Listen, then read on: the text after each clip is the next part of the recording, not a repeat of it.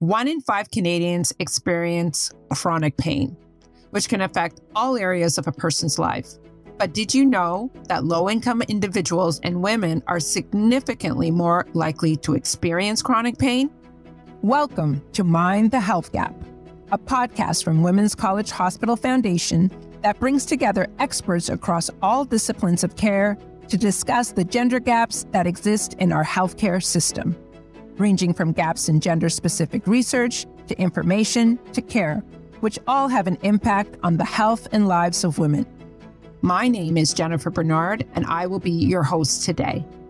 On this episode, we'll be joined by Céleste Corkery and Dr. Tania Di Renna to speak about chronic pain and pain management, specifically as experienced by women in our healthcare system. First, we will be joined by Céleste, who previously worked in the Toronto Academic Pain Medicine Institute at Women's College Hospital, otherwise known as TAPME. As a registered physiotherapist and now the manager of TAPME, Céleste is part of a multidisciplinary team that specializes in providing evidence-based care for chronic pain. She has played an integral part in developing the pelvic pain clinic using a patient-centered approach, empowering patients to take ownership over their health.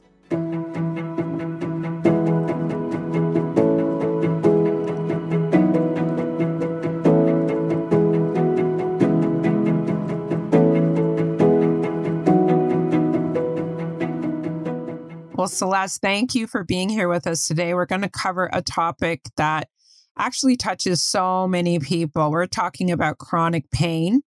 And I want you to, first of all, start off by defining it, because I think that's actually one of the most confusing parts about talking about it is people don't know there are different kinds of pain. So let's start right at the beginning.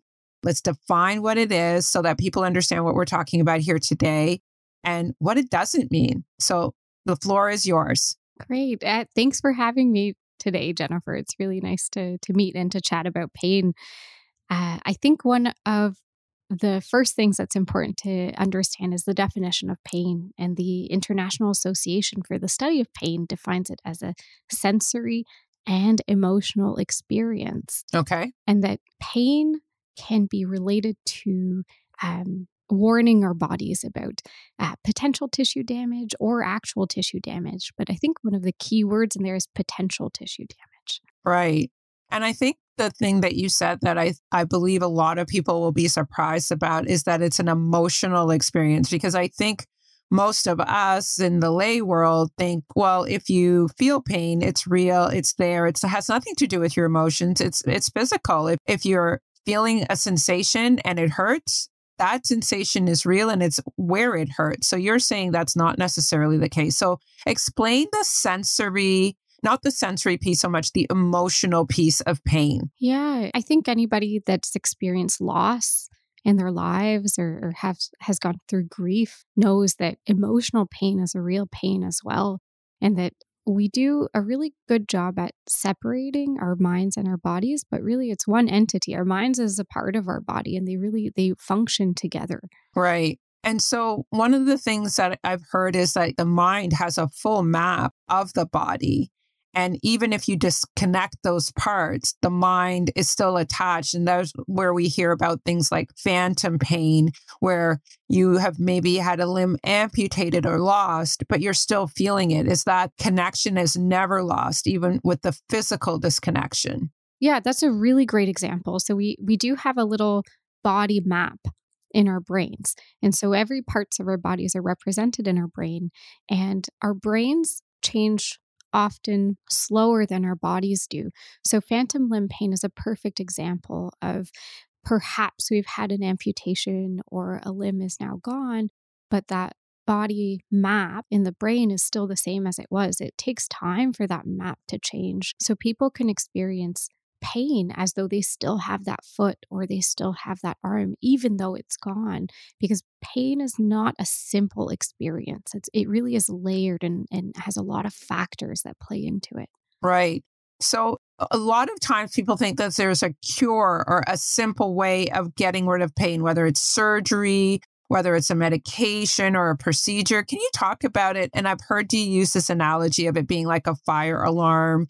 that you can't seem to shut off. I think that gives people a really clear mental picture of what pain is really about. Yeah, I'd love to speak to that. So I think the first thing that's important to understand is that there is a difference between acute pain, and acute pain occurs in the first 3 months. But once we've experienced pain beyond 3 months, often there are changes that happen in our nervous system. And so pain is like our body's internal alarm. It's telling us, pay attention, something's going on. You need to change something because it could be dangerous. And so in those first 3 months, that fire alarm is really useful, right? It's telling you, look for the fire so you can put it out. Right. But what happens after 3 months is oftentimes the fire alarm itself starts to change, and it's the alarm that starts to malfunction so that the alarm is still going off, even though the fire might be gone. Right. And we're continuing to see different healthcare providers asking them to look for the fire, help me with the fire. And we're not always paying attention to, maybe we need to look at the alarm. Right. And that's the psychosocial part. That's the emotional part and the wraparound care that you need to do to deal with pain. I'd love to jump in there as well, because it's not quite so simple, because the psychosocial will be a part of it, but there are biological changes that occur when we've had pain. So it's still really trying to use a biopsychosocial approach. We're addressing the biomedical and the psychological and the social. So let's talk a little bit about how the chronic pain is addressed in our healthcare system, or maybe we could say not addressed in our healthcare system. So one of the stats I read is that direct costs in 2019, which is a while ago now, $38 to $40 billion in procedures that don't work or bouncing between specialists. So this idea that you can go to one person and they can cure your pain, obviously that's not working. Let's talk about some of the things that are not working in chronic pain and perhaps some of the things we're doing here at Women's College Hospital to address that. I would love to. So I think one of the things to keep in mind is that chronic pain is a relatively new specialty. So it's in the process of developing standardized pathways and standardized care, and that's going to make a big difference. But because it's new, people do bounce around and they hear really conflicting messages. And that's really scary, right? When one physician or physiotherapist or someone else, everyone's giving you different information, it's really hard to know what to do. And oftentimes people come in thinking there is a solution and they're looking for that fire still and trying to find one thing that will put out the fire. And we're not really approaching it in a very holistic way. We want to look at people as entire people, right? Thinking about their whole lives, their nutrition, their sleep, their social supports, their, talking about what lived experience have they had? Are we addressing any trauma a person might have experienced in their childhood? And also looking at the biomedical. Are there medications that can help? Are there other things that could be used as well? Okay. So let's talk a little bit about some of those intersectionalities that people have to look at. So one of the things we want to touch on is that chronic pain generally is perceived to have a higher prevalence in women versus men. And that can be challenging because often, the theme we've heard here is that women are often not listened to when they come in contact with health practitioners around pain, or worse, they're just sort of expected to live with it. Oh, you have pelvic pain, that's part of being a woman. And somehow that pain is part of being a woman. Can you talk a little bit about some of the gender issues around pain? Yeah, I think pelvic pain is a really great example. It's an underserviced part of our healthcare. It's an area that has a lot of opportunity for growth. And I think it starts at an education level, at a population education level, that traditionally people assigned female at birth are told that pain is just part of the experience and that it's normal, but we don't really have a great definition of what normal means and when we should be looking into things a little bit further. And I think it really comes back to that holistic approach that when a person is experiencing any sort of chronic pain, especially pelvic pain, we really need to look at their whole lives and see what's going on and what's contributing to that pain. I think a really important thing to distinguish is understanding that chronic pain is a chronic disease and trying to find a space of acceptance, but not resignation and giving up. Right. And that acceptance that this is something I might have to live with, but that doesn't mean there aren't other things that I can do to help my life and help myself live a full life. And that's where our approach of self-management comes into play. And it's really trying to help people learn the skills so they can live a fuller and better life. Right. And so one of the things that I learned that we do here at Women's, we have, Pain U, which is our pain university. And when you have all these alarm bells going off and you've tried medication and maybe some of it's working and you've tried surgery and maybe some of that has helped, what is the next piece that you have to really work on in order to, calm those alarm bells so that you can not give up, but you can, be an active part of your health? Yeah.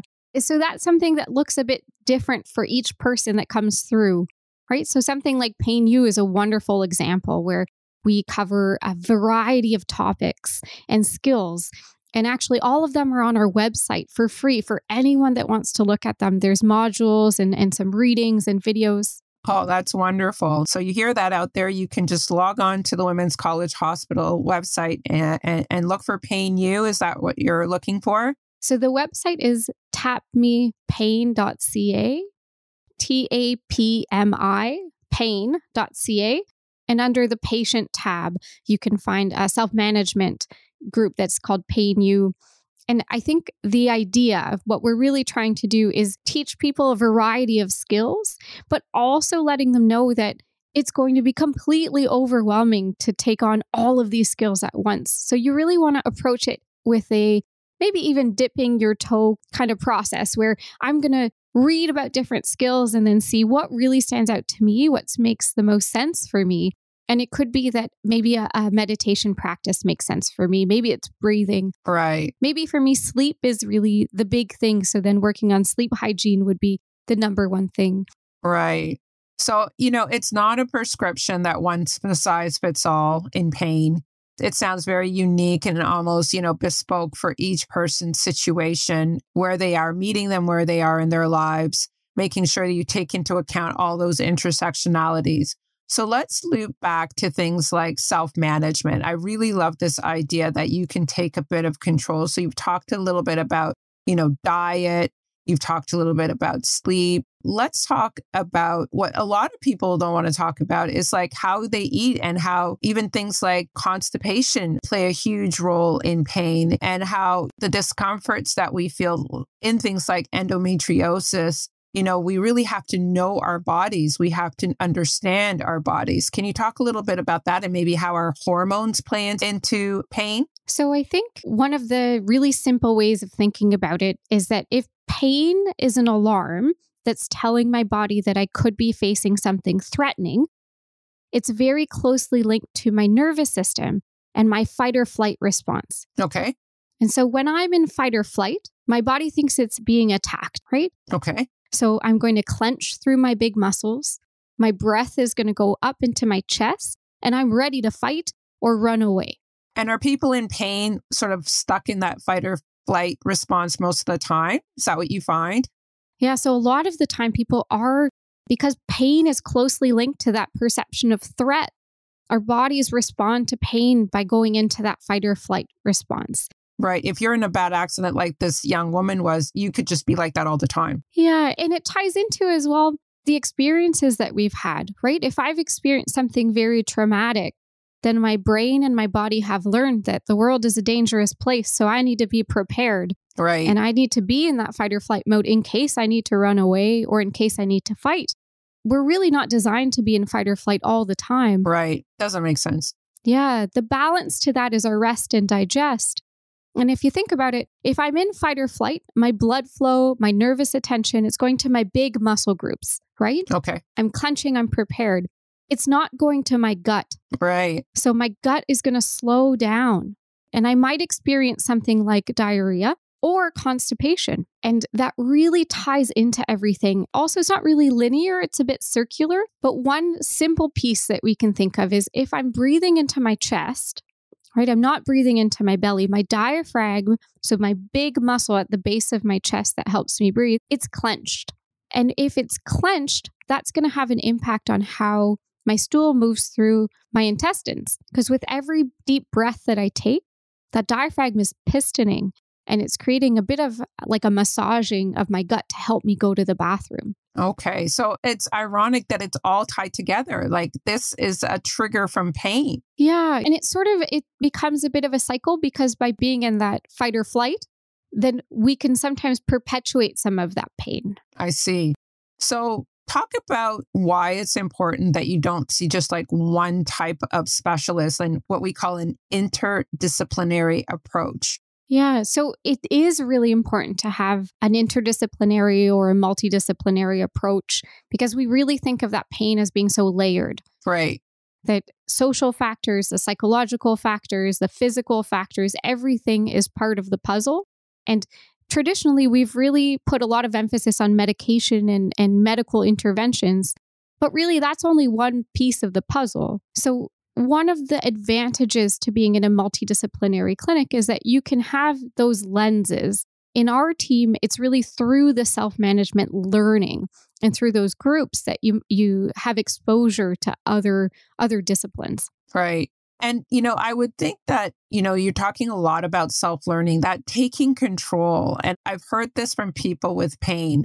They actually, whether the pain was decreased or not, they felt better when they were in more control, when they had more information, because it's something, as we said at the top, that has no cure. So having some sort of control is so important. When that fire alarm is going off, you know that you have coping mechanisms. Is that the kind of things that you learn when you're part of the pain university? And what you need to learn if you have chronic pain is how to take control? Yeah, take some of that power back. So you can imagine how frustrating and scary it is to wait on a list to see a physician.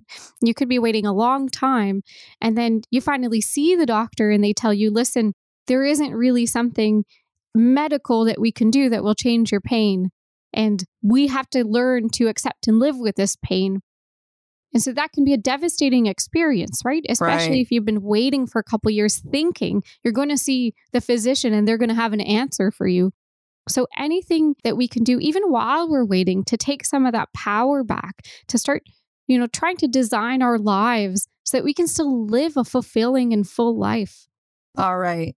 So thank you so much for this conversation on pain. I learned so much. I'm sure everybody did. As we wrap up here, any final last words to reassure people? Because I think that what a lot of people need in this space. So what would you say to people who need a little bit of reassurance? I think the most important thing is to understand that pain is a real experience. Pain is a subjective experience, and it is what you say it is, right? Nobody else is in your body. Nobody else is experiencing what you're experiencing. And that it really takes a team of people to help and support. And that a lot of people go through this system feeling quite invalidated. And it can be really, really scary to experience debilitating pain. And then you get an image, you get a test, and it comes back normal. Sometimes we hear the message that this is great news, everything is normal.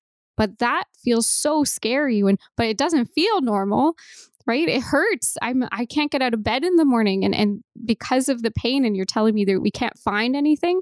So I want to provide some reassurance around that. That's not an uncommon experience, and it is hard. And that self-management, we say it like it's easy, but it's not. Changing our lives and changing our behaviors and changing, our day-to-day is one of the hardest things anyone has to do. Right. So I really want to validate that it's a difficult experience. Thank you, Celeste. Wonderful having you here. Thank you for having me. Now, I'm so happy to welcome Dr. Tania Di Renna. Dr. Renna is the medical director of TAPME at Women's College Hospital. Her research has been featured in publications such as the Journal of Interprofessional Care and the Journal of Urology, and she has spent her career studying chronic pain management to improve patient outcomes and quality of life. Hello, Dr. Di Renna. I am so thrilled that we are having this conversation because we're talking about chronic pain. And I think it's a subject that so many people can relate to, so many people suffer from, and very few of us really understand it. That's a great question, Jennifer. I'm really happy to be here and honored to be on this podcast. I have a patient. She was complaining of having significant period pains. So I call them period pains. Well, we shouldn't, because she was having dysmenorrhea, so pain surrounding her period since she started her period at 14.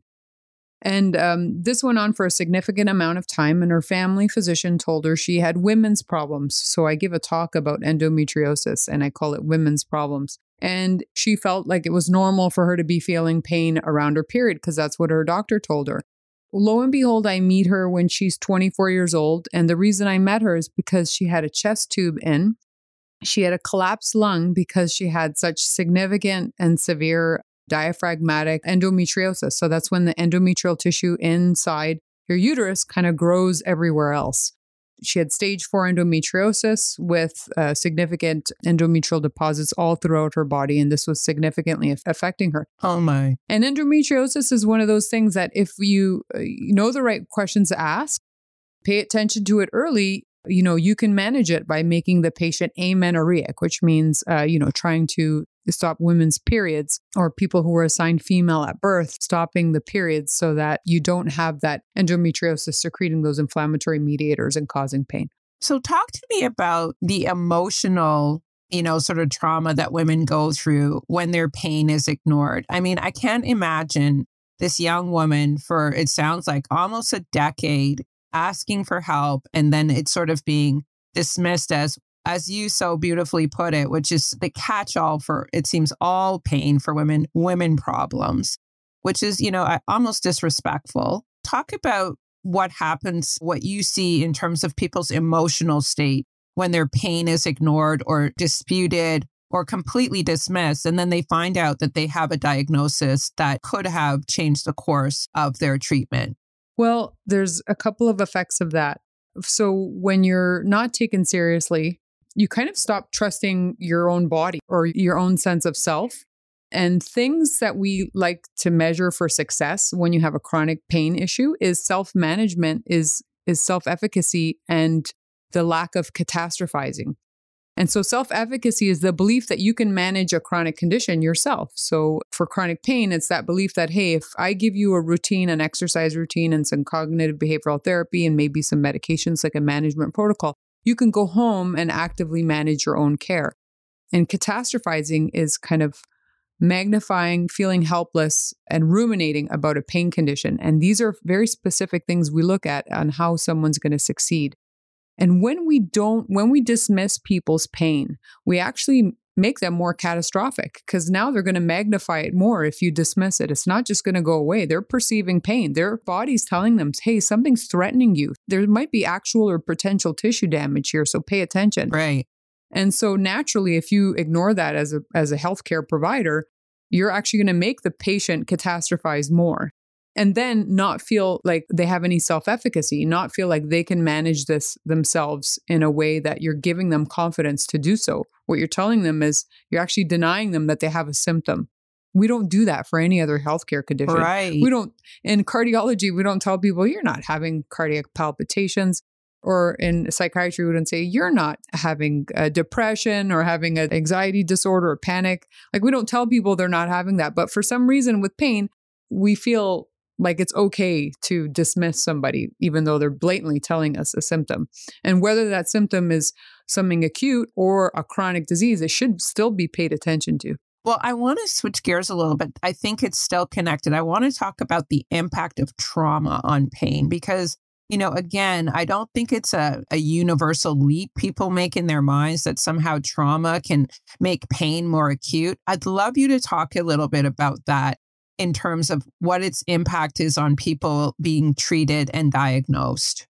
So it's a really important factor, and I'm really glad you brought that up. There's something called adverse childhood events. And these are things, there's kind of 13 domains, and they include emotional, sexual, and physical abuse, parental neglect, parent having significant substance use disorder or imprisonment. And if you kind of tick off the boxes and you've had multiple of these as a child, you will and are more likely to develop chronic disorders, chronic mental health issues, and chronic systemic issues. So we know that having childhood experiences that are very negative will lead to adult chronic issues. And so we can't ignore that.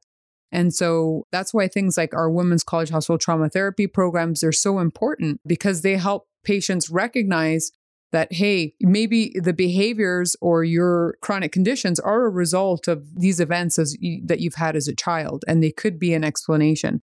They also could be significant factors in how people perceive pain. Pain is a warning sign. It's a threat that, hey, something bad is happening to you. And so some of us are more threatened than others, either by the color of our skin or by our gender identity.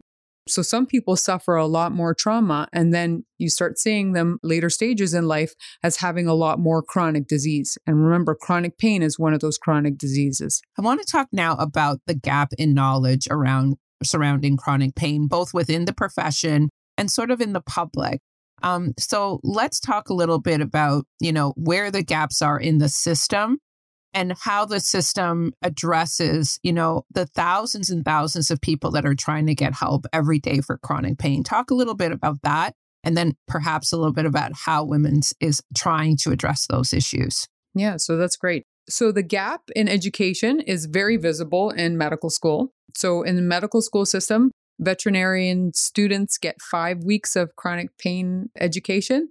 And we, in 2010, got 1 week in medical school. And this exists across the health disciplines as shocking numbers. We've now at University of Toronto increased that to 2. We have a great program called Pain Week. It's run by the University of Toronto Center for the Study of Pain. And it's really interdisciplinary. We get all the dental students, nursing, pharmacy, OT, PT, social work, physicians getting together as students and talking about chronic pain cases. So we're all providing interdisciplinary care. So education at the level of health disciplines is number 1. Number 2, educating the public. So there was really great campaigns about mental health. And that's when everyone started normalizing or, it being okay with us having mental health. We don't have the same for chronic pain. Right. I have to tell you, Jennifer, the World Health Organization revamped the International Classification of Disease book. So we have something called ICD-11, and it gives you all the codes for a diagnosis that you make.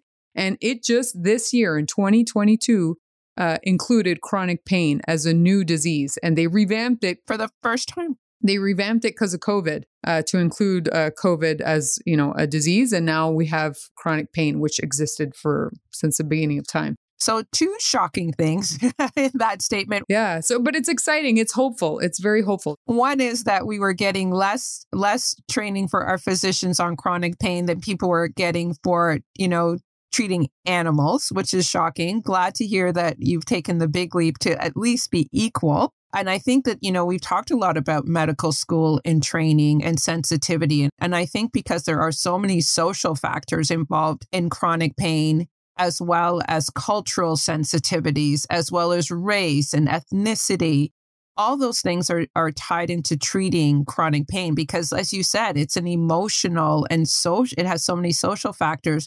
Do you feel like, the distance you've come in terms of embedding it in 2 weeks, are there more things that you would love to see added on to that now that this progress has been made and the World Health Organization is actually recognizing pain, which I'm sure millions, possibly billions of people are affected by? I think tying it into women's health, having a real focus on women's health strategies is important. And it's something we don't do, tying chronic pain into things like gynecology, right, and urology and gastroenterology and general surgery, tying us together so that we can start working together more. Sometimes you find it affects pain in the pelvis, affects so many organs, but we're all working so siloed. The gynecologists and the urologists work very separately, even though the structures are neighboring and share common nerve pathways. And it affects the patient as a whole in terms of, sexual activity. So this is important for our entire race. So studying women's health conditions, this is important for the race as a whole. So talk to me about what kind of research is being done on chronic pain that includes women. Do you feel like that, we've sort of turned a corner and now people are paying attention?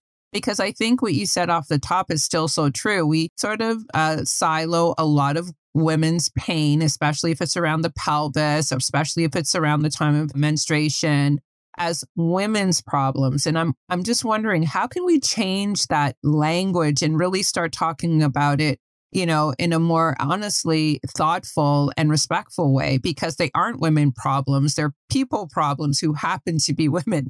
And so what do you think about the state of research in this area? And are you seeing that progress as well? For sure. We have our own research scientist in our program named Rachel Bosma.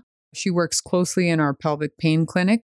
We do a lot of work about pain management strategies while patients already have pain. At the level of the Canadian Pain Society, there is a lot of research coming out, in fact, in the last 5 to 10 years, about differences in sex on perception of pain, as well as the influence of hormones.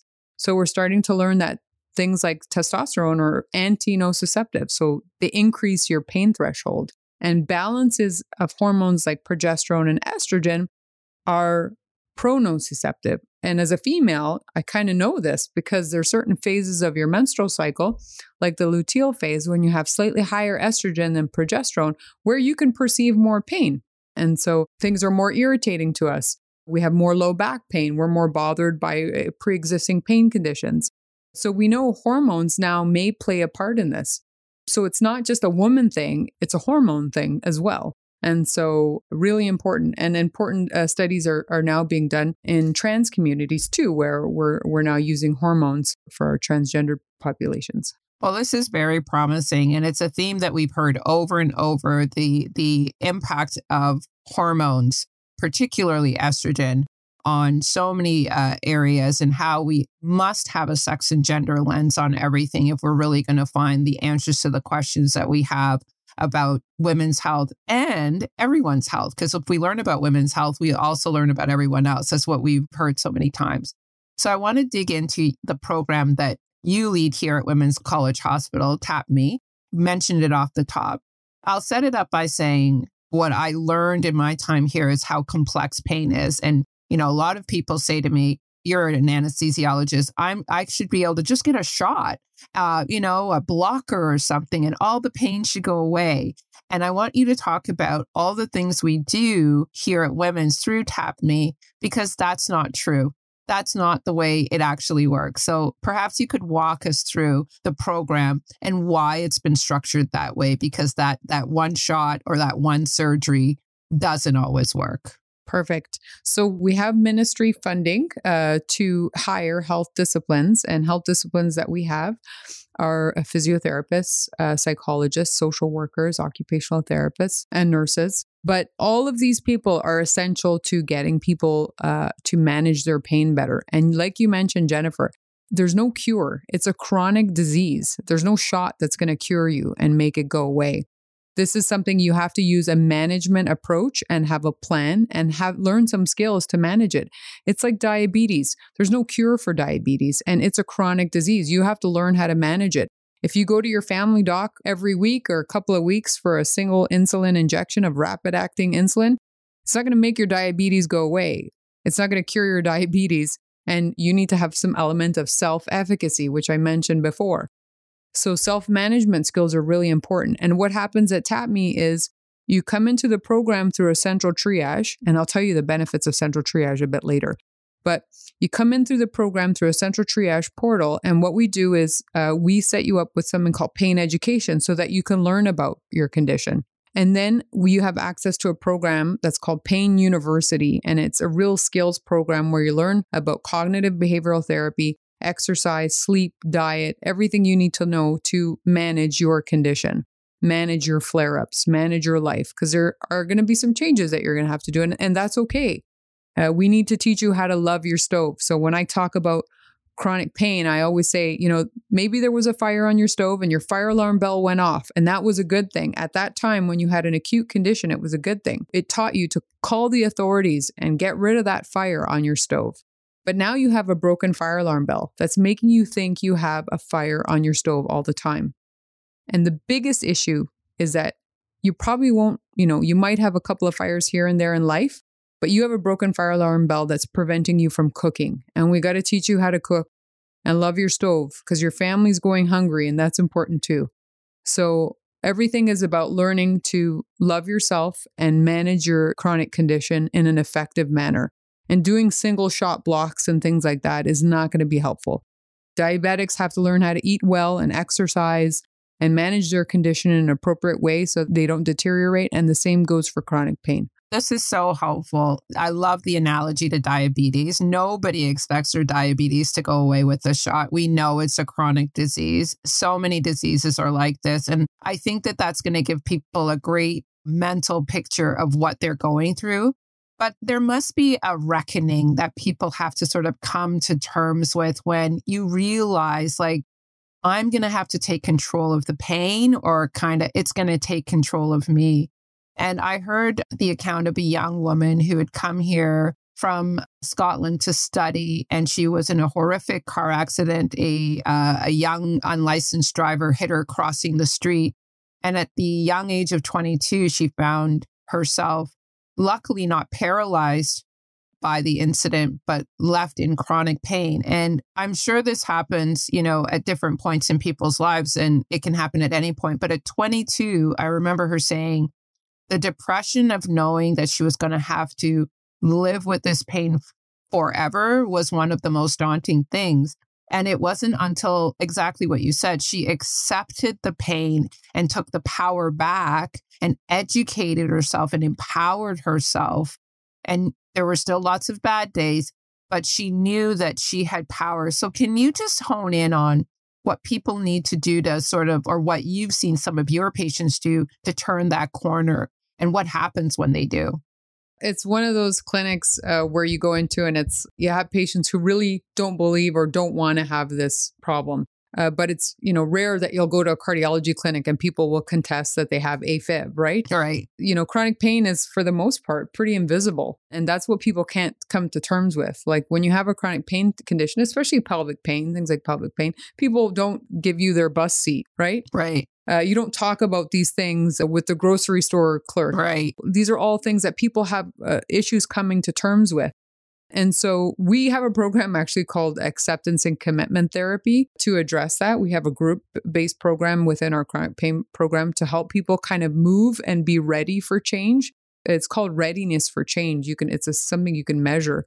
And we really try to get people into that, to make that paradigm shift, just like the patient that you mentioned. And there's ways to do it. Motivational interviewing. You have to be a really skilled clinician to try to get patients to move beyond this. You have to make the patients understand it's not personal. It's not you, or it's not in your head. You're not making this up. We believe you. And I think that's the important part.